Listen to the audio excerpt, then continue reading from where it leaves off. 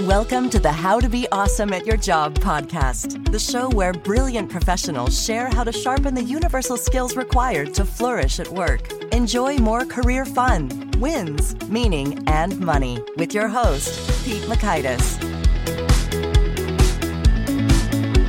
Hello, and thanks for joining us here for episode 767 with Amy Morin. Amy does a great job of being really specific about the sorts of things that mentally strong people don't do and what to do instead, and the cool benefits that can flow to you in terms of confidence, happiness, feeling good, and ready to tackle bigger challenges to grow and become all the more awesome at your job. So you'll learn 1, the 3 elements of mental strength, 2, the 13 things mentally strong people don't do, and 3, how to more effectively tolerate discomfort and distress in our day-to-day lives. So if you want to check out our show notes or a transcript or the links to bits that we mentioned here, please pay us a visit over at awesomeatyourjob.com/EP767. And while there, take a look at some cool stuff like a Gold Nugget email list, every episode tagged by topic, and competency covered, the full text searchable transcripts, a lot of goodies at awesomeatyourjob.com. So come check them out. Now here's a bit about Amy. Amy Morin is editor-in-chief of Verywell Mind, a licensed clinical social worker, psychotherapist, and a psychology lecturer at Northeastern University. She's also an international best-selling author. Her books, 13 Things Mentally Strong People Don't Do, 13 Things Mentally Strong Parents Don't Do, and 13 Things Mentally Strong Women Don't Do, have been translated into 40 languages. The Guardian dubbed her the self-help guru of the moment, and Forbes calls her a thought leadership star. Her TEDx talk, The Secret of Becoming Mentally Strong, is one of the most popular talks of all time with more than 15 million views. She's a regular contributor to Forbes, Business Insider, and Psychology Today, with her articles on mental strength reaching over 2 million readers each month. Big thanks to Amy for sharing her wisdom with us. And big thanks to our sponsors. Check them out. One sponsor to check out is LinkedIn Jobs. Did you know that you can post a job for free at linkedin.com/beawesome? And with a fresh year, perhaps you're like many small business owners looking for some fresh insight and talent to make 2024 extra amazing. Well, LinkedIn Jobs has created tremendous tools to help you find the right professionals for your team faster and free. I love how they make it so easy with their promotion and selection tools. LinkedIn isn't just another job board. No. LinkedIn has a vast network of more than 1 billion professionals, which makes it the best place to hire. Here's some fun facts. 86% of small businesses get a qualified candidate within 24 hours, and small businesses rate LinkedIn Jobs number 1 in delivering quality hires versus leading competitors. You can post your job for free at linkedin.com/beawesome. That's linkedin.com/BEAWESOME, as in you are being awesome, be awesome, to post your job for free. Terms and conditions do apply. Now, here's Amy. Amy, welcome to How to Be Awesome at Your Job. Hey, thanks for having me. Well, I'm so excited to dig into your wisdom. And I think the first thing that we need to hear about, though, is it true you've been living on a sailboat for the last 6 years? And what is the story? It is true. So I guess 6 years ago, we decided, hey, why live in Maine if you don't have to? It's kind of cold and dark. So we went on this adventure that was supposed to be 6 months on a sailboat, but 6 years later, here I am. And it was my husband's dream. When he was 4 years old, his bedroom was decorated in a sailboat theme. So he said, someday I'm going to live on a sailboat. But, we realized someday isn't always promised. So just one random day, we said, why not do it? So we packed up a Fiat with a dog, a cat, a laptop, and off we went, and here we are, still in the Florida Keys on a sailboat. So as we speak, you're on a sailboat. I am, yes. I don't see anything rocking. I mean, yeah, so a lot of the time, because I need super fast internet, we're tied to a dock. So I'm not just bobbing around in the ocean or anything. Mm-hmm. And so has that been working out well for you? You're pleased with the decision? And what are some of the pros to living on a sailboat maybe others should consider? Yeah, so there are some pros and cons. The pros would be it's kind of a simple life. Again, I have some clothes and a laptop and not much else. And you really don't need much. And like manatees and dolphins come swimming by, and there's lots of cool stuff. And of course, during quarantine, it was easy to be on a sailboat because when everybody had to be inside their house, well, my house moves, so I could go places and still go out and do things. And I can snorkel, I can swim, I can do lots of fun stuff. But, there are some cons as well. So This is my podcast studio, so recording a podcast from a boat, it's loud sometimes. There's certain things you have to think of with a sailboat, like there's not a ton of room, so we kind of jockey for position of who gets the cool space on the couch during the day. And there was an octopus incident that involved an octopus coming through our air conditioning vent. That was not the best day ever, but That's wild. Well, cool. Well, you're making it work. That's exciting. Yes. Well, I'm also excited to hear all about mental strength. You've got a series of excellent books, including 13 Things Mentally Strong People Don't Do. And I loved your TEDx talk. We will put a link to that in the show notes for sure. So tell me, when it comes to us humans and mental strength, is there a particular surprising discovery you've made about us in the course of your practice and research? Well, I guess the first thing was that mental strength really depended on what not to do. We talk so much about all the healthy habits and all the things you should do in life. Exercise. Right. Breathe. And as a therapist, I was taught when people come into your therapy office and they tell you what's going on in their life, figure out what they're already doing well and build on that. And that makes sense on the surface. Like, yeah, I'm going to point out your strengths and we're going to keep doing that. But at some point I thought, well, if I went to go see a physical trainer and they told me to run on the treadmill, yeah, I'm going to run on the treadmill. But if they didn't mention, hey, by the way, that junk food you're eating kind of negates all that work you're doing on the treadmill, I'd be kind of mad. So I thought, let's take a look at this. What are the common unhealthy habits that we all do, but yet those little things keep us stuck? And so, for example, you can practice gratitude quite often, but if you still feel sorry for yourself sometimes, it kind of negates the gratitude. So most of us have moments where we feel thankful, but we also have moments where we feel sorry for ourselves. So let's focus on getting rid of that in our lives. And then the good habits you have already become much more effective. Okay. Well, beautiful. So then when it comes to talking about being mentally strong, how do you define that? Is being mentally strong distinct from mentally healthy? Or are they kind of synonymous, interchangeable? Ooh, I'm glad you asked that because they're different. People will say that sometimes like, I wish I could be mentally strong, but I'm depressed. Or I wish I could be mentally strong, but I have anxiety. Not the same thing at all. And it makes more sense to our brains when we think about it in terms of like physical strength and physical health. You go to the gym, you can build physical strength. Yeah, that improves your physical health too. But even a weight trainer can still develop like high cholesterol or some sort of physical health problem down the road. You might injure your knee. Mental strength's the same. It's all about the exercises we do every day, the strategies we employ in life, but knowing that despite how much mental strength you have, it doesn't guarantee you won't ever develop a mental health problem. So even when you're mentally strong, you might still develop something like depression, anxiety, OCD. Those things happen to anybody, but mental strength can prevent some problems. It can make you feel your best no matter what kind of mental health problems you might be struggling with. Okay, so we've got a distinction. And then, so what's the definition then of a mentally strong person is blank, or mental strength equals this? Well, I would say the easiest way to define it is that there's three parts to it: the way you think, the way you feel, and the way you behave.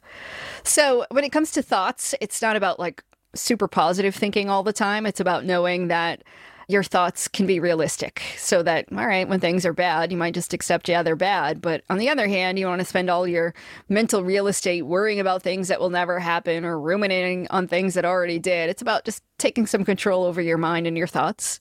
And then when it comes to our emotions, sometimes people will be like, oh, be mentally strong, don't cry. That's not the case either. Sometimes it takes a lot of mental strength to just acknowledge how you feel, to express those feelings, and to know that you can be comfortable even with some uncomfortable emotions. But on the other side of that, there are times when maybe you're so angry you can't think straight, so you need the power to reduce your anger. So the simple way would be just to be in control of your emotions so that they don't control you.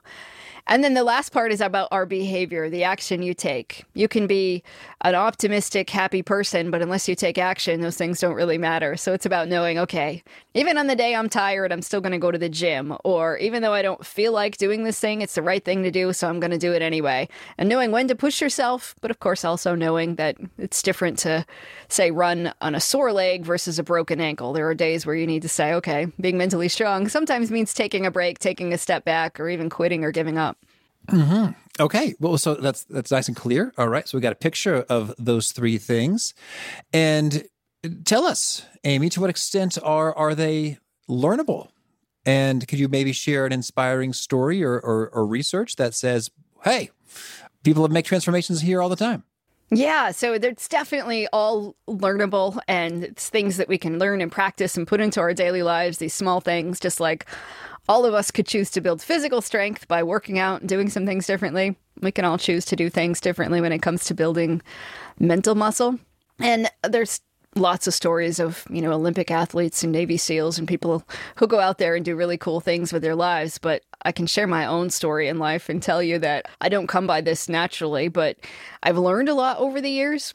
As a kid, I was the kind of kid that never raised their hand in class. I actually hated school to the point that I vomited before school every day until about the 4th grade.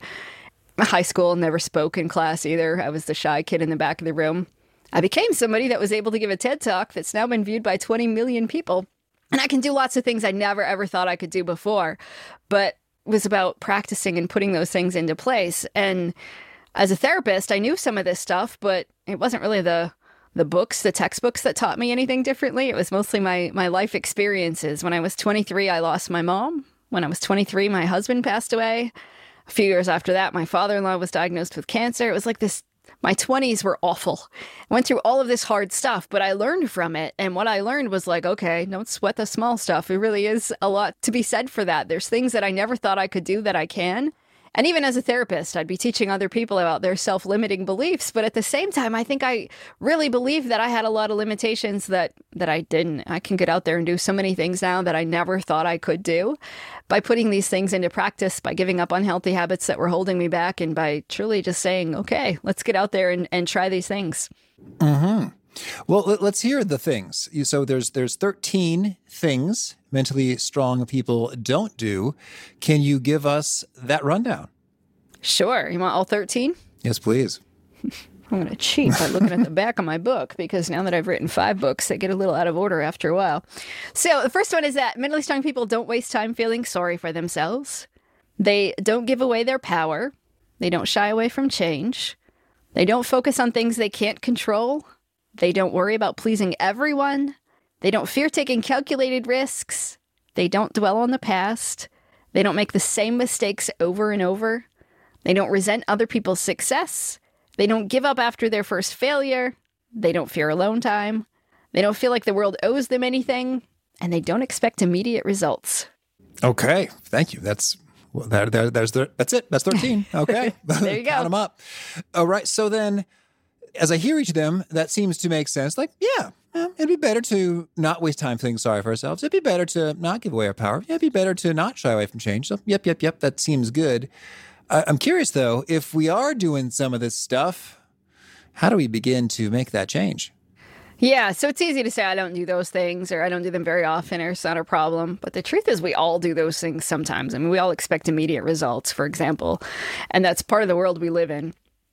We now have Google and Amazon, where you can get an answer in the click of a button. You can get something delivered to your door almost immediately. So then when it comes to changing our lives, we think this will happen this week. And you can even look at it with like New Year's resolutions. Most of them go out the window within 2 weeks. I think January 18th is the day that most people have already given up on their New Year's resolution, because we expect things to happen fast. I'm going to lose 100 pounds this year. I'm going to change my life. And it doesn't happen according to our schedule. But whenever we find ourselves doing these things, the first thing is just become more aware of it. And even though I've written books on this and I talk about it all the time, I still find myself doing certain things. I give away my power, for example. I'll blame somebody else for putting me in a bad mood or ruining my day or making me do something. Nope, those are all my choices. And just recognizing it, that was the first step. And then being able to say, okay, what am I going to do about it? How do I get rid of this habit? What am I going to do instead? And luckily, there's an antidote for all of this stuff. If you want to stop feeling sorry for yourself, just take a moment and say, well, what do I have to be thankful for? What can I be grateful for in the moment? You find yourself expecting immediate results, find a way to say, okay, now I'm going to figure out how do I track my progress? Whether you're say I'm going to make a certain amount of money, pay down a certain amount of debt this year, or I want to have this fitness goal. Well, what can I do to track my progress? Might just be as simple as putting an X on a calendar every day so that you don't expect it to happen overnight. Mm-hmm. Well, I actually really like these antidotes. Can I hear 11 more? Sure. There's a lot of, all of them, there's science behind it. It's not just things that I made up. But if we were to talk about not fearing calculated risk, for example, we tend to think that our level of fear is equal to the level of risk. So applying for that promotion feels scary, so I shouldn't do it because it must be risky. The truth is that our emotions have nothing to do with the actual level of risk that we face. And so the antidote to this one is just taking a look from a rational perspective, which in some cases might be taking a step back and saying, what would I say to my friend who had this problem? Because it takes a lot of the emotion out of it. So if you said, gee, I have this opportunity to apply for a promotion, but it feels scary, so I don't want to embarrass myself. Well, if your friend came to you and said that, you'd be like, hey, go for it. Or I think you'll do a good job. You'd probably have some kind words. Unless you really thought that they shouldn't apply, then you might be willing to be honest and say, actually, maybe not yet. Well, give yourself those same words, and it takes a lot of the sting out of it, the emotion out of it, and you can make a better decision. Or if we were to say, let's talk about not giving away your power, if we went back to that one, the antidote to that one is changing your language. How often do we say, my boss makes me work late? Nope, your boss doesn't make you work late. It's a choice. Maybe there's a consequence. Maybe your job would be at risk. But just recognizing, all right, the expectation is I'll get this report done by tomorrow. I'm going to have to work late to do it. But that's my choice. And there's something super empowering about just flipping your language around so you can say, it's up to me to decide how I'm going to do this. Another one is about not resenting other people's success. Well, how often do we say flip through social media and you look at other people and you're like, oh, they're happier than I am. They're healthier. They're wealthier. They're more attractive. They have a better life than I do. It's those comparisons that keep us stuck. And studies will show that if you look at somebody as an opinion holder rather than your competitor, then you learn from them. So if you just look at somebody that, say, drives a really nice car, you might be able to say, well, what can I learn from that person? Maybe they have a really cool job, or maybe they know how to negotiate a good deal on a car, or maybe they gave up something in their life so they could afford this car. But just saying, what can I learn from that person rather than that person's better than I am? And it keeps you from feeling bad about it. When it comes to failure, we have this idea that, failing feels bad and I don't want to feel bad, so therefore shouldn't put myself out there. Well, one of the insane things we do is we talk about success stories. So they looked at high school science teachers, and all the science teachers were telling kids about, say, Edison, Einstein, all these famous scientists who were really successful. And the more that they talked about how successful these people were, the kids' grades started to decline. So then they had them talk about how all of these famous people failed. Edison had a bazillion experiments that didn't go well. Einstein had some theories that probably were a little off base. And when they started talking about these people's failures, the students' grades started going up, because then they knew, well, gee, failure is actually part of the process of the way to succeed. You have to take a risk, put yourself out there. You have to guess sometimes. You have to do things that are going to be really hard. And once the students started doing that, they took more risks. They raised their hand. They guessed on an answer if they didn't know. But they were willing to do harder things, and their grades went up. And I think that's a great lesson for all of us. When we look around at, these .com businesses or successful business leaders who now have programs out there and they're trying to get us to buy them, we hear about how successful they were, but we don't always know what it took for them to get there. Just by studying famous failures, it will give you courage to try, so that then you'll know, okay, well, if I fail, it's not the end of the world. It's just part of the process. I love it. And how about not shying away from change? Yeah, so that one, a lot of people will come into my therapy office and they'll say, I'm ready to change my life. But then when we talk about making change, they're like, I'm not so sure about that. Change is uncomfortable. And we like it when things are predictable, even though they're bad. If it's familiar, somehow we think, well, that's not too bad. So with this one, there's a few different things that you can do, but sometimes just putting a name to your emotions goes a long way. So if you just label how you're feeling, okay, I'm anxious, I'm sad, takes a lot of the sting out of it. And there's science behind this one too, that our brains and our bodies need a little help making sense of things. So when you have all these stress hormones going on, just take a moment and be like, okay, I'm feeling anxious right now. You automatically feel a little bit less anxious. And then the next thing you can do is to, once you identify how you're feeling, is to be able to say, well, is this a friend or an enemy right now? Because so often we talk about feelings like they're either positive or negative. People will say, well, excitement's a positive emotion and anger is a negative emotion. But when you think about it, any feeling has the power to be positive or negative. Yeah, anger is helpful if you stand up for your friend maybe, or it gives you courage to stand up for yourself. It's not helpful if it causes you to call people names or to say things that you wouldn't normally do or say. But excitement, on the other hand, we love it. When you're looking forward to a vacation and you're excited, that feels good. But what if somebody comes to you with like this get-rich-quick scheme and they guarantee you that there's no way you're going to fail? No way I can fail, Amy? Right. Sign me up now. That's why we see really smart people fall prey to like really stupid get-rich-quick schemes, because they're so excited about the payoff that they overlook the risk. So sometimes it's just helpful to say, how am I feeling right now? Put a name to that and then say, is that helpful or harmful? And if it's helpful, embrace it. If it's harmful, then you say, okay, what do I do about this? And make a different choice. Oh, Amy, I love this so much. Positive, quote unquote, positive emotions and negative emotions. I guess we might relabel that as pleasant emotions and unpleasant emotions. Like it's pleasant to feel excited about the get rich quick scheme, but that's not going to serve you well. It's going to be harmful to you. So you could say that's negative. And I don't even like the words positive and negative in relation to emotions because they get things a little bit fuzzy. Versus friend versus enemy.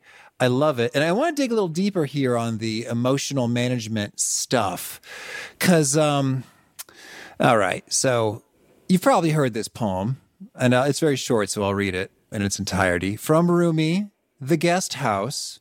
And it has a perspective on emotions. A couple guests have brought it up. They say, this being human is a guest house. Every morning is a new arrival. A joy, a depression, a meanness, some momentary awareness comes as an unexpected visitor. Welcome, entertain them all. Even if they're a crowd of sorrows who violently sweep your house empty of its furniture, still, treat each guest honorably. He may be clearing you out for some new delight.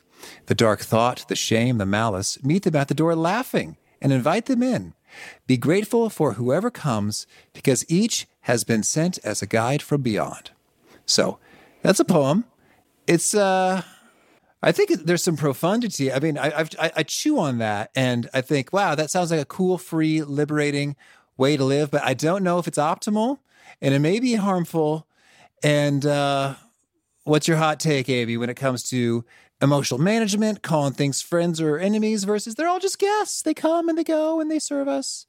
I think there's a lot of power in just sometimes allowing emotions to come in. I think a lot of our suffering in life comes from our attempts to fight feelings. So something's anxiety provoking. We don't like to feel that way. So then we try to get rid of the anxiety rather than solve the problem. I think life gets a lot better when we get better at answering the question, should I solve the problem or solve how I feel about the problem? Sometimes we have a problem that's huge, but it's so anxiety provoking and I feel anxious about it. So I just want to solve my anxiety rather than tackle the problem. This is why people develop, say, substance abuse issues or compulsive behaviors. It feels better to do this right now than it does to tackle that problem. So I'm going to do what's in front of me, whether that's grab a drink or eat too much, something to take care of my feelings rather than take care of the problem.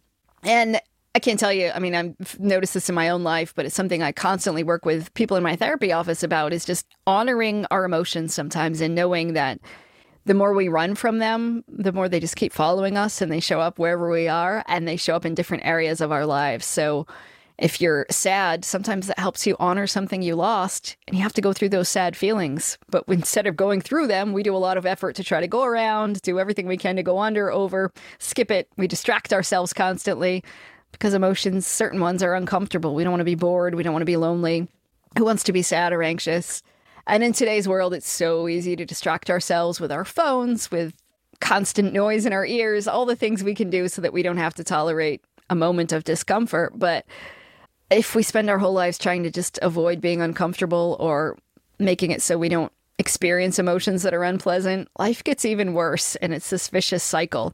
But I also don't think we have to tolerate it. So again, when your emotions are, say, an enemy, when they're not helpful, they don't just have to sit and suffer with them. Sometimes we need to say, maybe I should do something else. If you allowed sadness to stick around too long, you might find yourself in bed and then it lies to you. People become depressed. Their depression tells them, don't go to work today. You just stay in bed and you'll feel better. Well, nobody's ever felt better by staying in bed all day, but our emotions can lie to us. It can make us irrational. If we took the example of sadness again, never negotiate when you're sad. You'll take a horrible deal when you're sad because you'll think, I don't want to counteroffer because I just don't know that my ego can handle one more blow. So I'll accept whatever deal you offer me.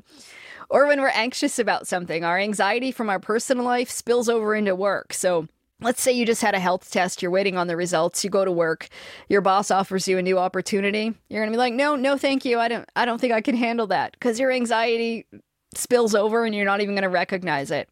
So as much as we talk about emotional intelligence, I don't think we're there. I think we need to just go back to the basics sometimes and figure out, how am I feeling? Is that feeling helpful or harmful? And if it's harmful, how do I change my emotional state? Mm-hmm. And let's say, how does one change their emotional state? Let's say you're figured out, okay, hey, I'm sad, but I've got a negotiation coming up in half an hour. I recognize that me being sad is not great for this upcoming challenge, but nonetheless, I feel sad. What do I do about it? Yeah, so let's say, you lost your pet last week and you're sad about it. Obviously, being sad helps you honor that loss. It's okay to be sad for a while, that sort of a thing. But in that moment where you're like, I'm about to walk into this meeting and I need to negotiate an amazing deal, then you can do two things. Number one is change how you think and change your behavior. So we tend to do something that keeps us in whatever state we're in. When you're anxious, maybe you pace. When you're sad, you just sit and stare at the wall. Yeah, look down. Right. And those kinds of things reinforce how we feel. So sometimes you need to act the opposite. So get up and go for a jog, or you look at a funny cat video online, or you call somebody and talk about a completely different subject just to shift it. And you can also change what you're thinking about. When you're anxious, maybe you're replaying something over and over again, or dwelling on the worst case scenario. Or when you're sad, you're just thinking about more sad things. Take a moment and purposely think about something that's happier, just to give yourself that little mood boost when you need it in the moment. Mm-hmm. All right. Thank you. Okay. Well, let's see. There's a few more things that mentally strong people don't do. And we want to hear some antidotes if you find yourself doing it. How about when we're focused on things that we can't control? What's the antidote? That one is about sometimes just pausing and saying, okay, what is within my control? Might only be your effort, your attitude, your behavior, but it's tough to do. We want to control the outcome. Or we find ourselves doing these things too. Like, let's say you have a pain in your knee and suddenly you start Googling, and, within 2 minutes you find out either it's nothing or you're about to die, depending on which website you look at. And so to control your anxiety, maybe you just keep researching, and that's not helpful. Well, what can you control? Well, you can control when you call the doctor, if you make an appointment, or what you do about it. So sometimes it's just about taking a step back and saying, what's within my control right now? And then taking some kind of action, but making sure that action's about moving forward. Ending up in the endless loop of research, you could research forever, and what's that going to do? Or if you have something coming up this weekend and you want to make sure it's a sunny day because you have outdoor plans, checking the weather compulsively every 2 minutes isn't going to change the outcome. So maybe you just ask yourself, well, okay, what's the worst case scenario? And then kind of play that through of, all right, well, if it rains this weekend, what's going to happen? My plans get ruined. Well, if my plans get ruined, what will I do instead? And just playing that tape through sometimes reminds us that, all right, even if the worst case scenario did happen, it's not the end of the world. Mm-hmm. And if we're worried about pleasing everyone, what do we do? Again, that one is a difficult one for chronic people pleasers, when you tend to always say yes to everything. Sometimes it's just a matter of stepping back and having a new default answer, because if somebody calls and says, hey, can you do me this favor? And you always say yes. Take a moment and say, I'm going to check my schedule and get back to you. And just having a new script. And maybe you already know the answer is going to be yes, or maybe you already know this is something I really don't want to do. But in that moment, it's hard to say that. So just having a pre-planned script, like, let me check my schedule and get back to you, or I'll have to see if that works for me, but I'll let you know. Just having that little pause sometimes can then give you enough time to think, okay, is this something I really want to do or not? And then you can get back to the person with a better answer. But I find a lot of times people pleasers, just their default is to always say yes to everything. So they need a little bit of time to decide, do I really want to do this or not? And what if we're people pleasing, not just in the saying yes or no, but in the broader sense of what we choose to ask for? Like, ooh, I don't want to ask for that. That might be too much. I don't want to inconvenience them in that sort of a way. Anytime we're afraid of something, the best way to overcome that fear of saying, okay, I'm afraid to ask for something, or I'm afraid to take care of myself, it's just about doing it in small steps. So maybe you ask for a little less than you actually want, just to see what happens as an experiment. I'm a huge fan of saying, let's try behavioral experiments and test the waters. Sometimes people will be like, oh, I can't ask for that because my boss might be mad, or I can't ask my coworker for that favor, or I can't speak up and say, actually, that's an unreasonable deadline. We'll try it and see what happens. And to know that you don't have to feel brave to act brave. Just put yourself out there and do it anyway as an experiment. If something terrible happens, you can learn from it. But I think 9 times out of 10, you might discover that the worst isn't going to happen. People aren't going to be mad. They're not going to freak out. They're not going to look down on you if you ask for what you need. Mm-hmm. Certainly, and I like that notion of the little steps, and that might even just be like, try writing the email or try writing out the script. Try asking for, instead of saying, there's no way that's going to happen, boss, forget about it. You're like, hey, actually, that's going to be very challenging based upon these other things, and it may require that I'm up until midnight if we don't reprioritize some things. So how do you think about the priorities? Like, you got to stay up till midnight, versus, I had no idea. I'm so sorry. Let's, see what we can do here. Cool. And if you're dwelling on the past, how do we undwell?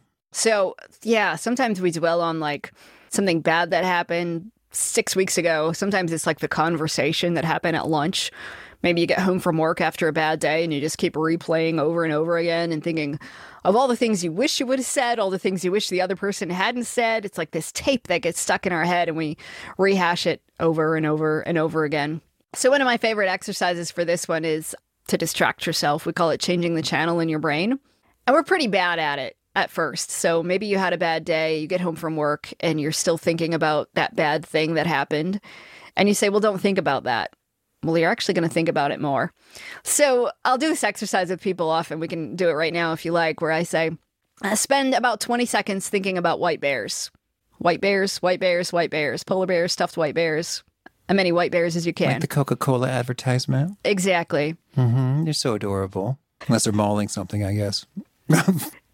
White bears, white bears, white bears. So then spend the next 20 seconds thinking about absolutely anything you want. But whatever you do, do not think about a white bear. Well, yes, it's challenging. I'm like, battery recharging batteries. Battery rechargeable. It's hard. I'm drifting. Okay. And then one more quick thing then. For the next 20 seconds, see how far you can get from the alphabet from Z to A. See if you can get all the way through the alphabet backwards. Okay. Ready, set, go. Out loud? Yep. Okay. Z, Y, X, W, V, U, T, S, R, Q, P, O, N, M, L, K, J, I, H, G, F, E, D, C, B, A. Oh, that's impressive that you just did that. You. Good work. Thank you. So when I said think about white bears, did a white bear pop up into your head, at least one? Yes. And then when I said don't think about white bears, think about anything you want. Did a little white bear pop up maybe at least once? Oh, yeah. And then how about when you just went through the alphabet backwards? Did you think about any white bears then? Well, no, I was trying really hard to impress you and the listeners by nailing it. So I was putting all my mental energy there. Well, let me tell you, I was impressed. That was actually really fast. That's what it's all about, baby. And that is an example of how to change the channel in your brain. If you tell yourself, don't think about white bears or don't think about that awful conversation, it's going to pop up into your head. But if you give yourself a little task to do at home, you're probably not going to be like, okay, I'm going to go through the alphabet backwards. But you might give yourself something to do. Like, okay, instead of sitting on the couch and rehashing this awful thing that happened earlier today over and over again and staying stuck in a bad mood, what can I do? And it might be about calling a friend to talk about a completely different subject. Maybe you go outside and do something. Maybe you say, I'm going to organize my closet for 10 minutes. But give yourself something to do. Sometimes getting up, moving around. The point is, when you're dwelling on something that already happened, you can't change it. You can learn from it. But when you just rehash it and ruminate on it over and over again, you stay stuck in a bad mood. And then telling yourself, don't think about it, actually makes it worse. But if you get up and go do something, give yourself an activity, it can boost your mood just a little bit. And even though you're probably going to eventually go back to thinking about it again, when you feel a little bit better, you might be able to see it from a different angle and say, okay, maybe it wasn't so bad, or maybe the next time this comes up, I'll have a different strategy. But the point is, you just don't want to sit and dwell on something that makes you feel bad and keep dwelling, and then you feel worse. Mm-hmm. Ooh, I dig it. And I'm thinking in particular that the alphabet backwards is an example of, has a little bit of a challenge or game-like quality to it. And I'm thinking about if there's a quick game like, I don't know, Wordle from the New York Times. There's been a lot of fun. Or Tetris, or, I don't know, online math problems or something. It seems like maybe it's just me, but like something that it makes a bit of a demand upon you. Like, I'm going to have to try to apply my attention here in order to prevail. And I like prevailing, so I'm going to use just about all my attention on the thing. Right. And then because that requires your mental energy, it just gives your brain a bit of a break. And sometimes we need that because I mean, sometimes bad things do happen. And I'm not necessarily talking about something traumatic, because sometimes when people have PTSD, they need to get professional help because it does stay stuck in their brains. But when other bad things happen and we just keep thinking about it over and over again, and maybe you try to put a positive spin on it or something, but you just can't get unstuck. Sometimes you just need to find something to give your brain a break so you can feel a little bit better before you go back and think about it again. All right. And so if we are making the same mistakes repeatedly, what's our antidote there? So, of course, we want to learn from our mistakes so that we don't repeat them. And quite often, we shame ourselves for making a mistake, like, oh, I'm such an idiot, or I'm a bad person. Well, guess what? When you think you're a bad person, you're going to think, oh, I'm doomed to repeat that mistake. We'll see this with teenagers sometimes. Like if a kid messes up a lot and his parents shames him and says, like, oh, you're an idiot or you're a bad kid.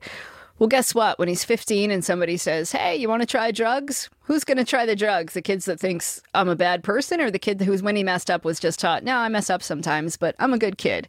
Well, we know the kid who thinks I'm a bad person is like, I'm going to make a bad choice because that's who I am. Well, we do that to ourselves as adults. Like, oh, when we mess up, we think, well, I'm not smart enough. I'm stupid. I can't ever do anything right. When you think that way, you're going to then think, well, I'm incapable of doing better next time. So just catching how harsh we are on ourselves sometimes and saying, well, how do I talk to myself the same way I'd talk to a friend again? Use self-compassion. If you end up shaming yourself, remind yourself, no, I just messed up and that's okay. I'm capable of doing better next time. Mm-hmm. And if we are uncomfortable being alone and with silence, what do you recommend? So this one takes some practice. So sometimes people will say, no, I love alone time. And then I'll say, well, what do you do when you're alone? And they'll say, well, I text my friends or I'm scrolling through social media.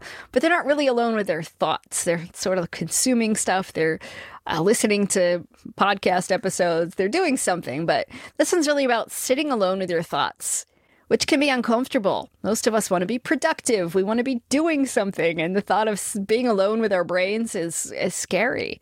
So one of the strategies for this one is to just schedule a date with yourself. It might be that you go to dinner, maybe you go watch a movie, maybe you go for a walk on the beach, go do something all by yourself. And you don't have the pressure to perform, to make somebody else happy. You don't have to make pleasant conversation. Just go do what you want to do. And make it more pleasant to spend time with yourself. And then it becomes less scary over time. And people will say, well, gosh, this is hard, or it's embarrassing to do these things alone, or I'm not comfortable, but start small. Maybe it's just taking a quick walk. Maybe it's going somewhere to eat where you at least know somebody, the waitress or somebody there. But just go do these little small things. And as you become more comfortable with yourself, you get to be more comfortable with the things going on in your own brain. Okay. And finally, if we do feel the world owes us something, well, one, how do I identify that? Because I imagine many people will deny that. Oh, no, I don't do that, Amy. And two, if we catch ourselves in your description, what do we do about it? Yeah. I hear like older people say, oh, the younger generation feels entitled. So entitled. Right. But the truth is we're all entitled sometimes, right? We think, well, geez, I deserve better than this. And of course, sometimes we do deserve better. You don't deserve to be treated poorly by somebody, or you don't deserve to be abused. But on the other hand, yeah, sometimes you have to wait in line a little while longer than you wanted, or sometimes life isn't fair. But when you catch yourself just leaving a little bit of a sense of entitlement, to take a step back and just remind yourself like why you're keeping score. Because so many people will say, well, I'm a good person, I deserve better, or I'm going to put all this good stuff out into the universe.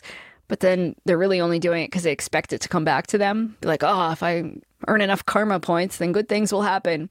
So just remember that whatever it is you have to offer the world isn't alone. It's a gift. You have plenty of things to give the world. But if you always expect to get the exact amount of things back that you're putting out into the world, you're not going to be happy. So just knowing it's wonderful that you have gifts and talents and skills and things that you can give to the world, but you're not guaranteed that just because you're a nice person, good things are going to come your way. Mm-hmm. Indeed. And I wanted to ask you, we had another podcast guest, Robert Glazer. Do you know him? I know of him, yep. Well, he quoted you in his email. So you got that going for you. And I really like this a lot. You say, the more you practice tolerating discomfort, the more confidence you'll gain in your ability to accept new challenges. Now, that sounds true. Do you have some awesome studies or data or research backing that up as well? Yeah, so I guess when it comes to discomfort, we do in therapy, something we teach people is distress tolerance skills. And so often, again, our default is to run from distress, but I see it all the time in my therapy office when people learn to tolerate distress. The things that they thought were really scary really aren't that scary anymore. So distress tolerance skills can be anything from developing a mantra in your brain that you repeat over and over so that when you start thinking, I can't handle this, or sometimes it's just about tolerating something a little longer than you think that you can. So often we'll think, oh, I can't stand this. Well, you can. And you'll train your brain to see things a little bit differently if you tolerate it a little bit longer than you think you can. So I love to run. One of my challenges is I try to run a 6-minute mile every day. I can't quite do it yet, but I do it. I attempt to do it anyway and never fail. About the 3/4 mile mark, my brain tells me you can't do this.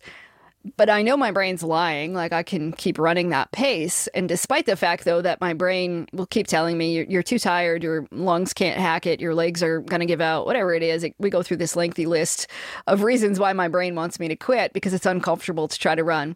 But I know I can trick my brain, or I can prove to my brain that it's wrong. And slowly over time, my brain now is like, okay, I know that you're going to keep running anyway, but I'm going to keep trying these things on you. And our brain will try to trick us and tell us that we can't stand it, but we can. And the best strategy I know what to do is to just prove your brain wrong. Know that your brain will underestimate you. It will tell you that you're not capable, you're not competent. But when it tells you that, just say, okay, challenge accepted, and push yourself a little harder and see what happens. And over time, you can train your brain to see you as a little more competent, a little more capable. And that will give you the confidence to know, okay, I can handle being uncomfortable.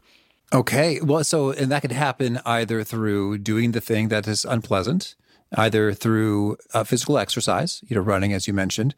I've actually been, I got on a Wim Hof kick, if you know this guy, and I've been dunking my hands and face into ice water. And well, actually, it's actually rather refreshing in and of itself, but it also hurts and is unpleasant. And so that's kind of the challenge. It's like, oh, I really want to take my hand out of this ice water now. It's like, well, I will do that in 10 seconds. And, and in so doing, I don't have the data here, but I think that this is doing something good for me and the ability to tolerate discomfort and have confidence in my abilities. So I guess, Amy, I'm not crazy. Shoving my face and hands in ice water can be helpful in this way. Yeah, and that is, right along the exact same theory. And that's one thing that I have refused to do. I grew up in rural Maine where a lot of people don't have running water, to be honest. There's still a lot of poverty there. My parents both grew up in extreme poverty and worked really hard to make sure that I had hot water. So I cannot do that to my parents to then say, hey, guess what? I'm taking a cold shower for fun.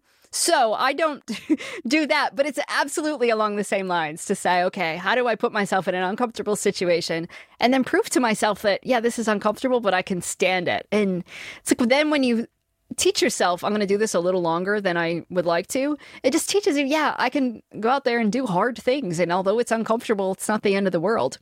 Mm-hmm. All right. Well, Amy, tell me, anything else you want to make sure to mention before we shift gears and hear about some of your favorite things? Gosh, no, I think you've covered so much about mental strength. I appreciate that. Oh, thank you. All right. Well, then, can you start with a favorite quote, something you find inspiring? So something my mother always used to tell me was, never let your morals get in the way of doing what's right. She didn't make that quote up, but I'm not sure who said it. But it's something I remind myself quite often that there's plenty of things out there. Sometimes it may not be what I think is the moral decision, but then when you really stop and think about it, you think, no, but this is the right thing to do. Mm-hmm. And how about a favorite study or piece of research?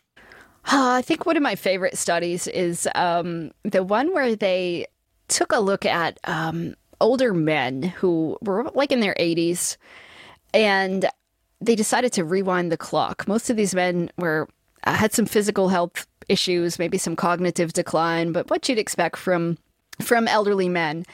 And they decided to put them in a situation where they pretended like it was back in like 1950, back when they would have still been vibrant men in their 40s and physically capable, and they made their surroundings look like it was 1950.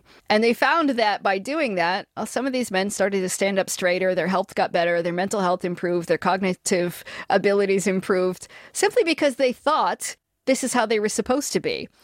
And I guess when I take away from that study is sometimes we think, okay, whether it's about aging or it's about a person with a certain illness or ailment or whatever it is, we have this notion of, this is how I should be when I'm 40. This is how I should be if I have high cholesterol or some physical health issue. But it's really our minds that make all of those things happen. And so if we can just remind ourselves, well, if I want to behave like the person I want to become, I want to be a vibrant, healthy, younger person, or I want to be somebody who's happy and full of life. I want to be a confident person. Act like that person now, and you can become it. Okay. And a favorite book? My favorite recent book is The Gift, written by Edith Eger. She's a Holocaust survivor. Mm-hmm. And a favorite tool, something you use to be awesome at your job? You know, one of the things I do that still probably helps me the most is I keep a paper calendar so I can have it in front of me, and so I can look at dates and things going on and still writing down lists, and having that with me at all times instead of just relying on technology helps me feel better. Mm-hmm. And a favorite habit, something you do that helps you be awesome at your job? I would say running every day. Mm-hmm. And is there a key nugget you share that people quote back to you often? They retweet, they Kindle book highlight. It's the Amy original they can't resist? Yeah, I think I said something to the effect of, whomever said time heals everything lied to us. It's what you do with your time that matters. All right. And if folks want to learn more or get in touch, where would you point them? My website, amymorinlcsw.com. And do you have a final challenge or call to action for folks looking to be awesome at their jobs? I would say set a goal this week and challenge yourself to do it, and then check in and see what happened and what can you learn from it, and ask yourself, what did I do to become mentally stronger this week? All right, Amy, thank you. This has been a treat. I wish you much luck and success with you and mental strength. Thank you. I appreciate it. I loved Amy's simple tip on if you're dwelling on the past and you're kind of stuck in a recurring loop there, ruminating, it's great to find a super mentally engaging means of forcing your brain to go elsewhere, like doing the alphabet backwards.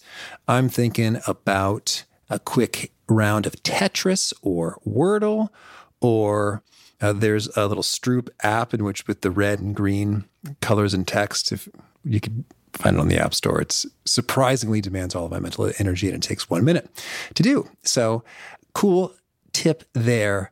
Easy way to shift away from the rumination and the past and get into something more helpful. Again, the show notes, the transcript, the links to items we've referenced are at awesomeatyourjob.com/EP767. Hope to catch you next time, and peace. Thanks for listening. To get the most out of the show, we recommend 2 key things. First, check out the extra resources at awesomeatyourjob.com. You can find this episode's transcript and links, as well as the perfect episode for your situation. You can search the full text transcripts of hundreds of episodes or explore episodes tagged by topic and competency covered. Second, subscribe to the podcast and get future episodes automatically. You can subscribe by telling Siri and several other smartphones and speakers, subscribe to the How to Be Awesome at Your Job podcast, or by tapping subscribe in your podcast player of choice. If you'd like some extra help figuring out podcasts and how subscriptions work, visit awesomeatyourjob.com/subscribe for guidance. Hope to catch you on the next episode of How to Be Awesome at Your Job.